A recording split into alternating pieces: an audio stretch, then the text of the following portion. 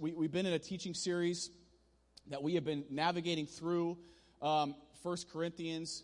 We are in chapter 7, and I have to confess with you, I'm glad that we are past a little bit of last week's chapter 7, which was all about, it's really about marriage, sexuality, and things like that. And so I think I was sweating a lot last week as I was trying to communicate the message, and I probably said some things I shouldn't have said, and that's okay, but, it just is what it is. So luckily, you guys are forgiving, and God is forgiving, but we're navigating through this. We've called it We Are the Church, and we're looking at, we're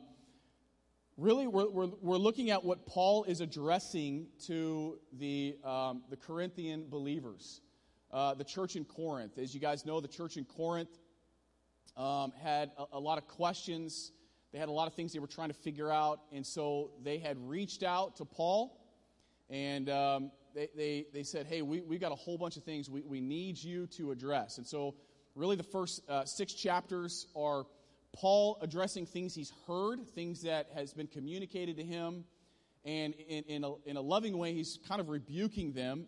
But he's doing it in a way of going, man, I care about this church. I planted the church. I care about you guys as believers, and I want what's best for you. God wants what's best for you. And then really chapter 7 through sort of the rest, 16, Paul spends his time answering a lot of the specific questions that the believers that they have. Now, as we continue in chapter 7, I want to make sure this is clear. This is not a full sort of theology of marriage that Paul is giving right here. In order to do that, we've got to pull in different parts of God's word to get that. But Paul is giving some of it he's going to give, which is he's going to say this is actually from Jesus, and he'll make that very clear. And there's other parts of it where he says, hey, this is sort of my advice or my opinion, or this is what God has given me, and it's probably good wisdom that you should lean into. We know that God used, of course, Paul, spoke through Paul to write 3/4 of the New Testament, but Paul is making it very clear, like there are certain things he's going to address that Jesus addresses specifically, and he'll talk about that. And then there's other things that Paul is going to answer, the questions that they have, that I get it. They're asking questions like you and I do that we go, man, Jesus really doesn't hit on this specifically. It's kind of an area that we go, we could debate this. And so Paul goes, look, I know that Jesus didn't address this specifically, but based on sort of my wisdom, my experience, what God has given me, I think this is sort of what's best. This is the best way that you could live your life. And so Paul will go through that, and he's going to address that. And I love it because at no point does Paul really, he's not disclaiming that he's been given sort of this divine inspiration by the Holy Spirit. In fact, he's going to do the opposite. He makes it very clear that, no, the Holy Spirit is speaking through Paul, right, through me. He's actually speaking through him to give the church in Corinth the wisdom that they need for marriage and for a whole bunch of other stuff. And really, it's stuff that we can take today that, in 2022, moving into 2023, it's wisdom for our lives as well. And I love how God's word transcends time, right? It just doesn't matter. The things that these guys were dealing with then are the very same sort of questions and things that we deal with today as believers, as a church, that we wrestle through and we battle. And so if you have your Bibles, 1 Corinthians chapter 7, we're going to start in verse 8, and we're going to read some verses, and then I'm going to do my best to sort of unpack this for us and get through it. All right, here we go. It says this, to the unmarried and the widows, I say that it is good for them to remain single as I am. But if they cannot exercise self-control, they should marry. For it is better to marry than to burn with passion. To the married I give this charge, not I, but the Lord. So here he's making that reference. Not I, but the Lord. The wife should not separate from her husband. But if she does, she should remain unmarried or else be reconciled to her husband. And the husband should not divorce his wife. To the rest I say, I, not the Lord, that if any brother has a wife who is an unbeliever and she consents to live with him, he should not divorce her. If any woman has a husband who is an unbeliever and he consents to live with her, she should not divorce him. For the unbelieving husband is made holy because of his wife, and the unbelieving wife is made holy because of her husband. Otherwise, your children would be unclean. But as it is, they are holy. But if the unbelieving partner separates, let it be so. In such cases, the brother or sister is not enslaved. God has called you to peace. For how do you know, wife, whether you will save your husband? Or how do you know, husband, whether you will save your wife? So Paul is really, in this point, he's concluding sort of his outlook on marriage. He's saying, listen, if you are unmarried, if you are single, if you've been widowed, the best thing you can do, if you can refrain from, having sort of burning passion and desire, lustful thoughts, all of that, he says, listen, the best thing that you can do is continue to remain single, if you can do that. It's the best thing. It's not a command. He's not saying that you have to do this. He's just saying this is really the best option if you can handle that.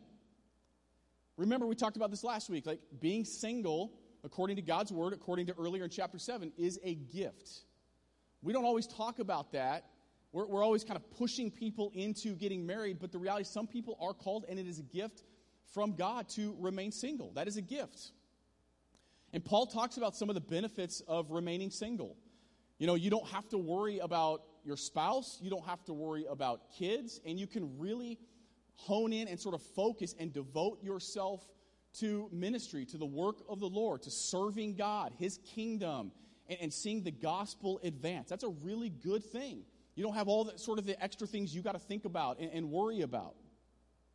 Really, the point that Paul is making is not so much about whether you should be married or single, but it's about the place that God has you right now is about being content in that moment. So if you find yourself single in this moment right now, that you figure out through God how you can be content in that moment and serve Him to the best of your ability.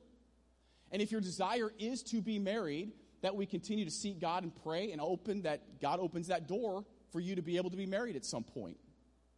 And of course, if you're married, be content in that. I got one amen. It was from my wife. That was great. I was trying to set you guys up. But it really is about being content in the moment, in the season that God has placed you in right now. Easier said than done. Amen? It's easier said than done. But that's really what Paul is getting at in this section. Now, I don't know if you noticed this or not, but Paul says that this is, of course, not a command, right? He says that this is not from the Lord. He says this is my opinion, and we talked about that. I said that earlier. That he says, listen, this is my opinion. This is not necessarily a command from the Lord, but it is based on what the revelation that Paul was given from the Holy Spirit. Paul is saying, I believe this is the best way in which you can live your life out. And then Paul sort of transitions, and he brings up really an uncomfortable topic. He brings up the topic of divorce. And divorce is really an uncomfortable topic in church, right? It's just sort of one of those things where as soon as I start talking about divorce, it's like talking about giving or money in church. People just get nervous. They start getting, they don't talk about that, pastor. We don't want to go down that path. But Paul starts talking about divorce. And I love how just realistic and logical Paul is. Paul knows that people will get divorced for illegitimate, unbiblical reasons. Paul knows that. Paul knows that believers are going to get divorced for illegitimate reason. Why does Paul know that? Paul knows this because God knew it. God knows that people will get divorced for illegitimate reasons. And so Paul is going to give us some very sort of clear parameters and options for divorce. Now listen to me, I want to make this sort of disclaimer. If you're in the room and you've been divorced, I am not coming down on you. Please hear my heart on this. That's not what I'm doing right now. I am simply just trying to unpacking what the Word of God says. So this is not me trying to shame you or come down on you. That's not my heart at all. I'm going to kind of go through what God's Word says, and sort of let that lie, okay? Now, if you've been divorced and you did not have a biblical reason for divorce, you really have two options according to God's word. Option number one is that you just remain unmarried. You stay in that. You remain single for the rest of your days. That's option one. Option two is that you do everything within your power that you can possibly do to reconcile back to your spouse. You do everything you can to reconcile back to your spouse. Now, this is where the Bible gets, to me, a little bit complicated, because the Bible doesn't give us clear parameters on what we do if we decide that I'm going to go reconcile back to my spouse, the one that, we've been separated from, we got divorced. I decide I'm going to go reconcile back, and you go back to them and go, I want to reconcile this marriage and this relationship, and I want to work this out, and they go, nope, I want nothing to do with you. I want nothing to do with this relationship. I'm not doing that. The Bible doesn't give us really clear parameters on what to do. And I wish it did. I wish it was just like it spelled it out, but it doesn't. So there are three reasons or three grounds for divorce, according to God's word.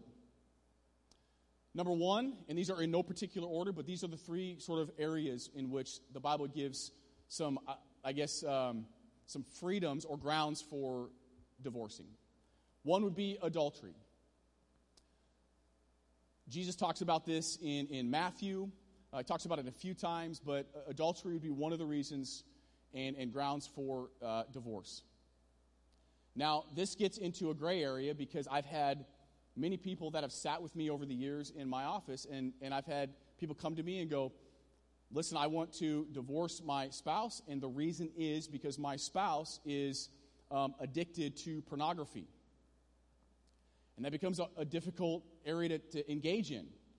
Because according to what Jesus says, if you even look at, right, lustfully, you've committed adultery within your heart. And so it gets into this area. So adultery is one of those things where it becomes, yes, that is grounds, but it is kind of this gray area. And we got to work through that. So it's difficult. The second one would be abandonment.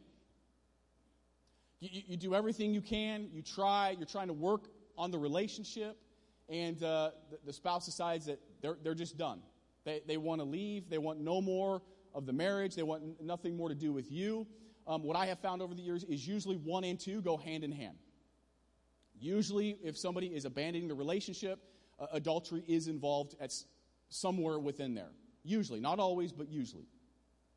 And then the third is abuse, and that's talked about in Ephesians 5.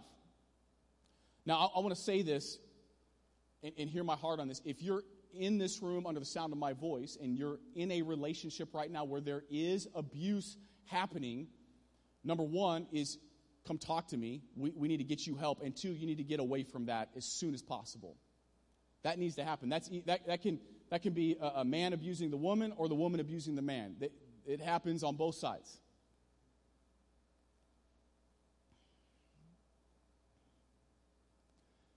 Now, in all of these cases, all three of these, we are not at all, if one of these is happening, this is not a command to be divorced. I don't know if you've picked up on that, but there's no command. It's not like, hey, if your spouse is cheating on you, then you need to get divorced. That's not what it's saying. There's no command here. But there are times within these relationships, within the marriage, that you don't have a choice. You've done everything within your power, everything you can, and there has to be separation. Then Paul moves on, and he talks about what do we do if our spouse is a non-believer? What do we do in that case? What happens if we're married and my spouse, who I'm married to, is a non-believer? Now, I want to make this clear. What Paul is addressing here is a married couple, and one of them gets saved while they're married. This is not addressing you have a believer, and then the believer steps into a dating relationship with a non-believer. In fact, that is addressed, right? We talked about don't be unequally yoked. That stuff is already addressed.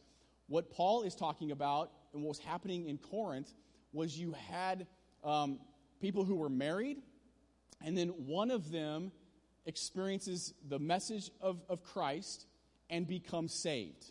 And so what do we do in that situation when one of them all of a sudden becomes a believer? Paul says, listen, the best thing you can do if you are the believing spouse is that you need to stay in the relationship. And then he makes this odd sort of claim. He goes, because if you stay in the relationship, the unbelieving spouse is made holy based on you staying and being in the marriage. Which sounds kind of odd, and it's actually been taken out of context a lot. This is not about that if you're married, one of you gets saved and the other one is unsaved, then the other spouse, the unsaved spouse, now all of a sudden has salvation. They don't, like, salvation is not transferable. That's not what Paul is talking about in this moment. Am I making sense when I'm saying that? That because one is saved and the other one is not, that the one who's saved doesn't automatically mean like, hey, my salvation now transfers to you and now you're saved. That's not how this works.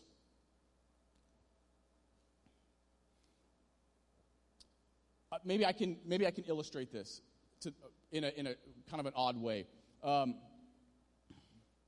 Who can I use? Who wants to be a guinea pig? Come on. I need a married couple. All right, Kim and Chuck, come on up here. Yeah, come on. Everyone wants to be used as the example until I say come up front, right?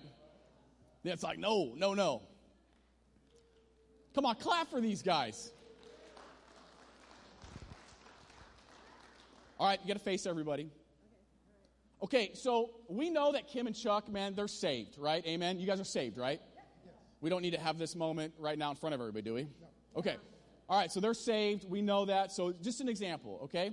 But let's just say that they were married. They were unsaved when they got married. And then Kim walks into Christian Life Center, okay, out of the blue. And Brian is preaching the word. So we know when Brian's preaching, right, there's a move going on in here, okay? We know that. And you have this encounter, and he gives the salvation message, the whole thing, and you're like, yes, this is my moment. God's been speaking to me. And now you are saved, right? You're saved. Chuck, though, we got to pray for Chuck, right? I mean, Chuck's not saved, so we got to pray for Chuck. So Kim goes home, but there is an outpouring of the Holy Spirit on Kim's life now. The moment she accepts Christ, she is filled with the Holy Spirit, amen? Like, she is filled, and like, God's doing some things in her life, okay? Because of that, come here, stand right here, Kim. Okay? There's sort of this sort of outpouring of God's Spirit on her life, okay? And I hate to use this, but I'll use it, sort of this blessing that's coming upon her life, okay? And when that happens, there is going to be some of that may hit Kim here on the shoulder, and it might bounce off. And it may just bless Chuck, even though Chuck is not saved. He is going to receive some of the blessing because of what Kim is receiving from God. It's sort of this overflow that comes onto Chuck's life. Okay, you guys can sit down. Thank you so much. Okay, give him a hand. This is a biblical principle that you see throughout Scripture. I think about the house of Laban. And Laban confesses and he says, listen, my house was blessed because of the presence of Jacob being in the house. Like there was God was blessing Jacob, and Laban got to have some of that blessing because of Jacob. I think about Potiphar and the fact of Joseph's presence within that house. Potiphar's household was blessed. It received some of that blessing because of it. You guys know the story. Think about Sodom, right? God goes, I'm going to destroy Sodom. And Abram goes, listen, if I can find 50 righteous people, 50, will you not do it? And God goes, absolutely. And then he goes, well, wait a minute. I realized probably 50 was a big number. Right? If you've been to Sodom, like, it's a lot. Probably too much. And he ends up whittling it all the way down to 10. And God goes, listen, with 10 righteous people there, I will not destroy the city. And so you can see what, in the example here, that the presence of a believer in the home, how that can bless the non-believer.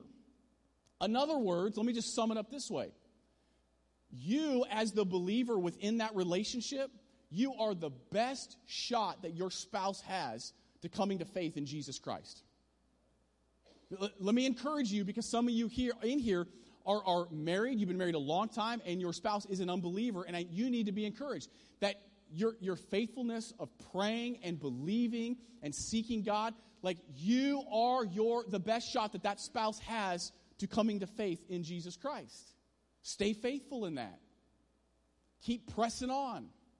God's using you. And then Paul continues, and I love it. He then adds the kids in that. Right? The same example. He goes, listen, if you're married and you get saved and your spouse is still an unbeliever, you need to stay there, because guess what? Your kids, the best shot they have of hearing about Jesus and coming to faith in Jesus is because of your faithfulness and being there in that relationship. So stay put. As long as it's safe and it's okay and there's nothing else crazy going on, be in that relationship. Stay faithful. God can use you.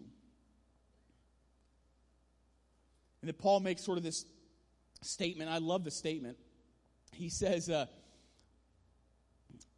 listen, I want you to live in peace. And the reason I want you to live, and this is really basic stuff, just so you know. Like, I love how Paul does this because it's so basic. It's so simple. I think we overcomplicate it at times, but it really is simple. He says, listen, you can do everything you can. Continue to be in the relationship. Continue to be faithful. If you're the believing spouse, stay put. Pray. Seek God. Do whatever you can to make sure that the thing works out. But sometimes it just doesn't work. Sometimes the spouse will leave. They'll just take off.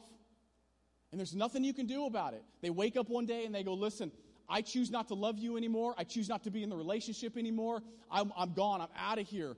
And it's heartbreaking and it's crushing. But Paul then says, let them go. Let them go. And you are no longer bound to them. And if that happens, you can live in peace. You know how you live in peace?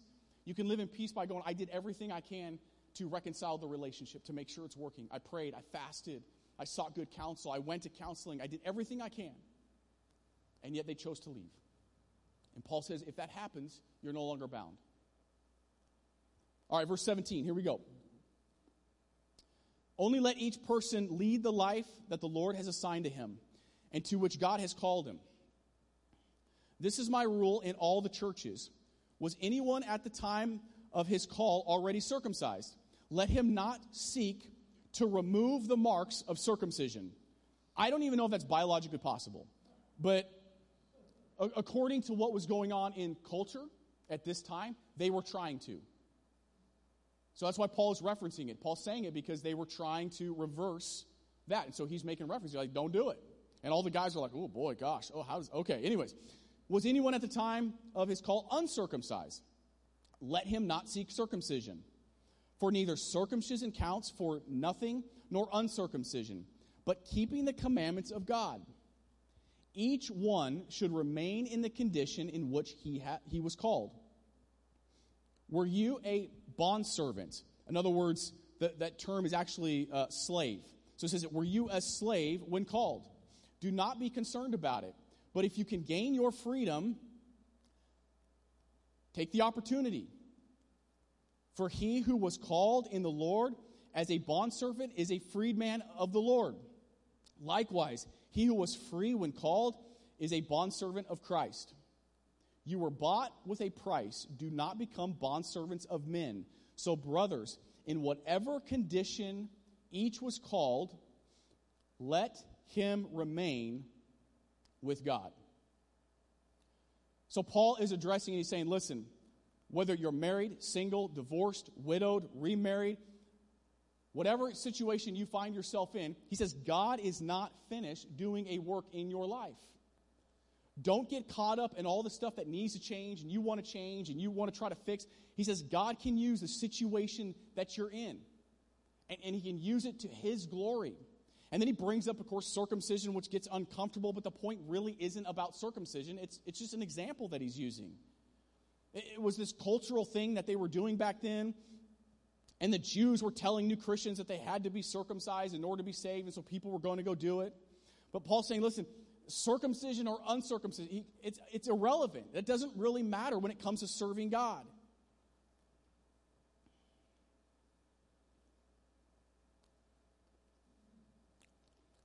He's really using the same analogy when it comes to married or unmarried.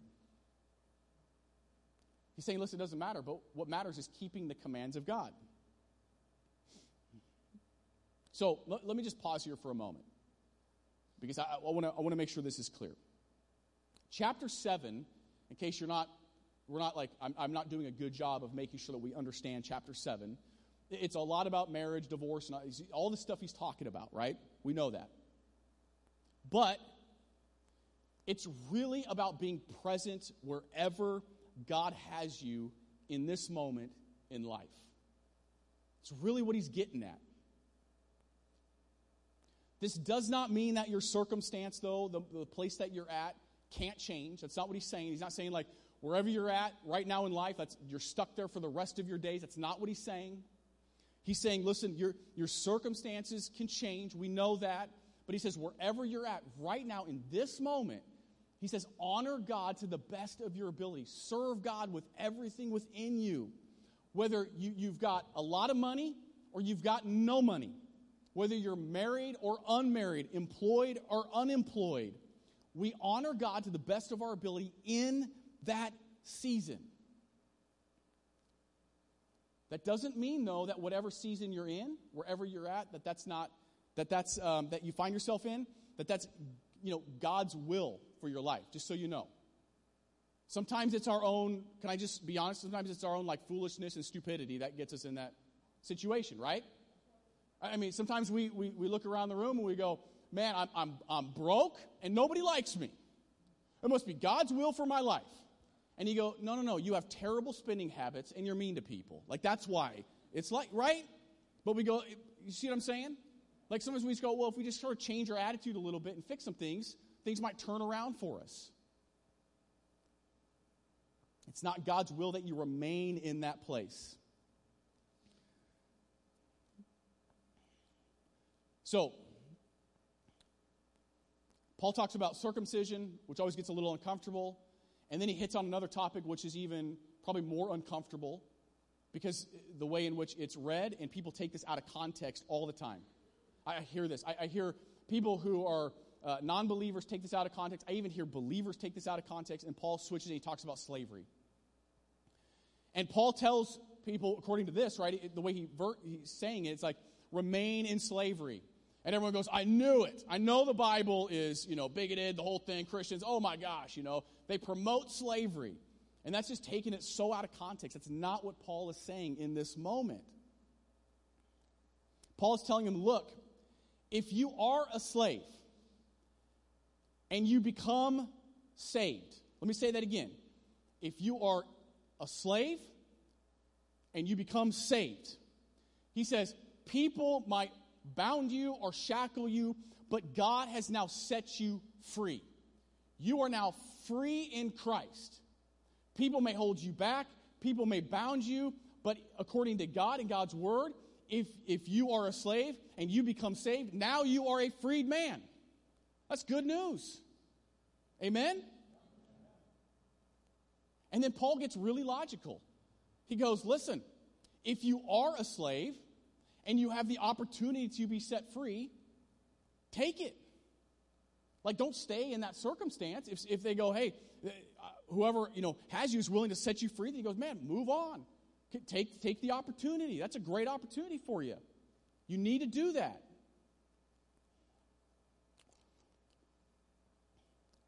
I mean, I can't tell you how many people I've sat with over the years, and they're working a job and they're pretty low on the down on the ladder, and then all of a sudden, God starts doing something. They're really seeking him, and God opens the door, and they have this huge promotion. They come to me, and they go, well, I don't know, Pastor. Do you think I should take the opportunity? And I'm like, yes. If you've been seeking God and praying and doing everything, like, yes, God is opening that opportunity for you. Step into that. That's amazing. I think sometimes we overthink that stuff. Listen, no matter where you find yourself in life, whether you find yourself slave or free, if you are in Christ, you are a freed man. Like, you're a freed woman. That's good news. And not only are you free on this side, but you spend eternity with him in heaven. How amazing is that? I got one person excited about heaven. That's awesome. Amen to that. Listen, I'll end with this. My prayer is that, honestly, I've been praying this week, is that wherever you're at, sort of in whatever relationship, whether that be a married relationship, whether that be a relationship with a friend, maybe it's a relationship with estranged kids, whatever that is, my prayer for you is that you will fight for that relationship. Maybe for you, you'll fight for those relationships. Maybe it's multiple relationships. That you begin to press in and seek God and begin to fight like crazy for those relationships. Listen, can I just be honest with you? There are days and moments that it would just seems like it's just easier to throw in the towel and give up and walk away, right? On a lot of those relationships.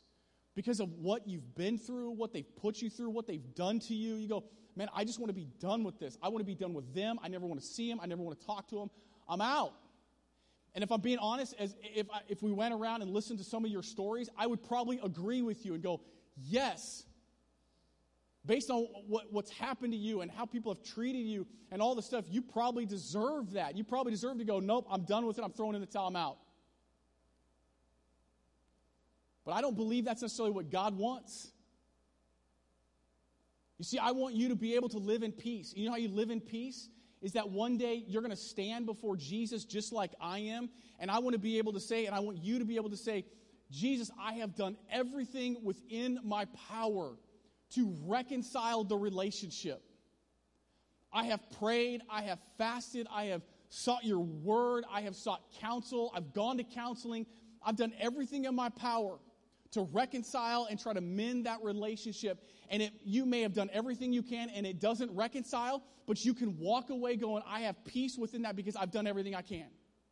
But you may fight and fight and fight and pray and pray and pray and seek counsel and seek wisdom, and you may see a miraculous Holy Spirit moment where God moves and God restores something that you thought for sure would never be restored. And not only that, but you thought that you could never forgive them because of what they did to you, and yet through the grace of God, you were able to let go and forgive, and my gosh, and you see the relationship reconciled back.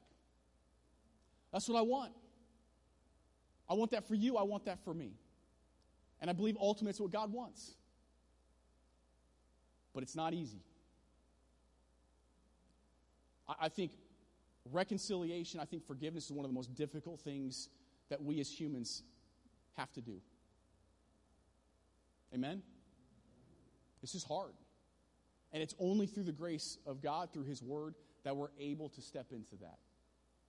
And so that's my prayer. And I look around the room here, and I'm looking at married couples, and I go, man, if you're a married couple in this room, fight for your marriage. Fight like crazy. Marriage is ordained by God, which means the devil wants to destroy your marriage. I'll put it to you as simply as that. Fight for your marriage. Keep fighting, keep fighting, keep fighting.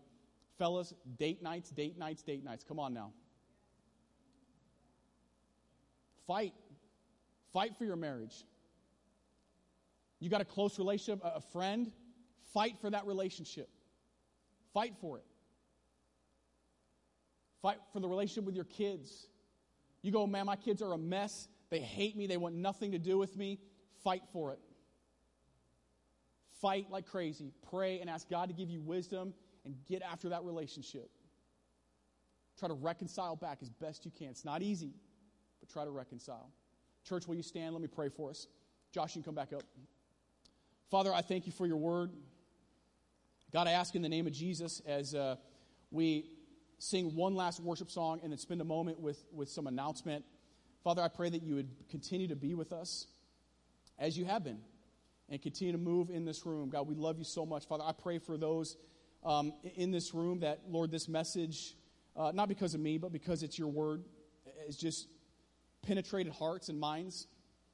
Father, I pray in the name of Jesus that you would give us wisdom and guidance and peace and give us the right sort of next steps on what we need to do.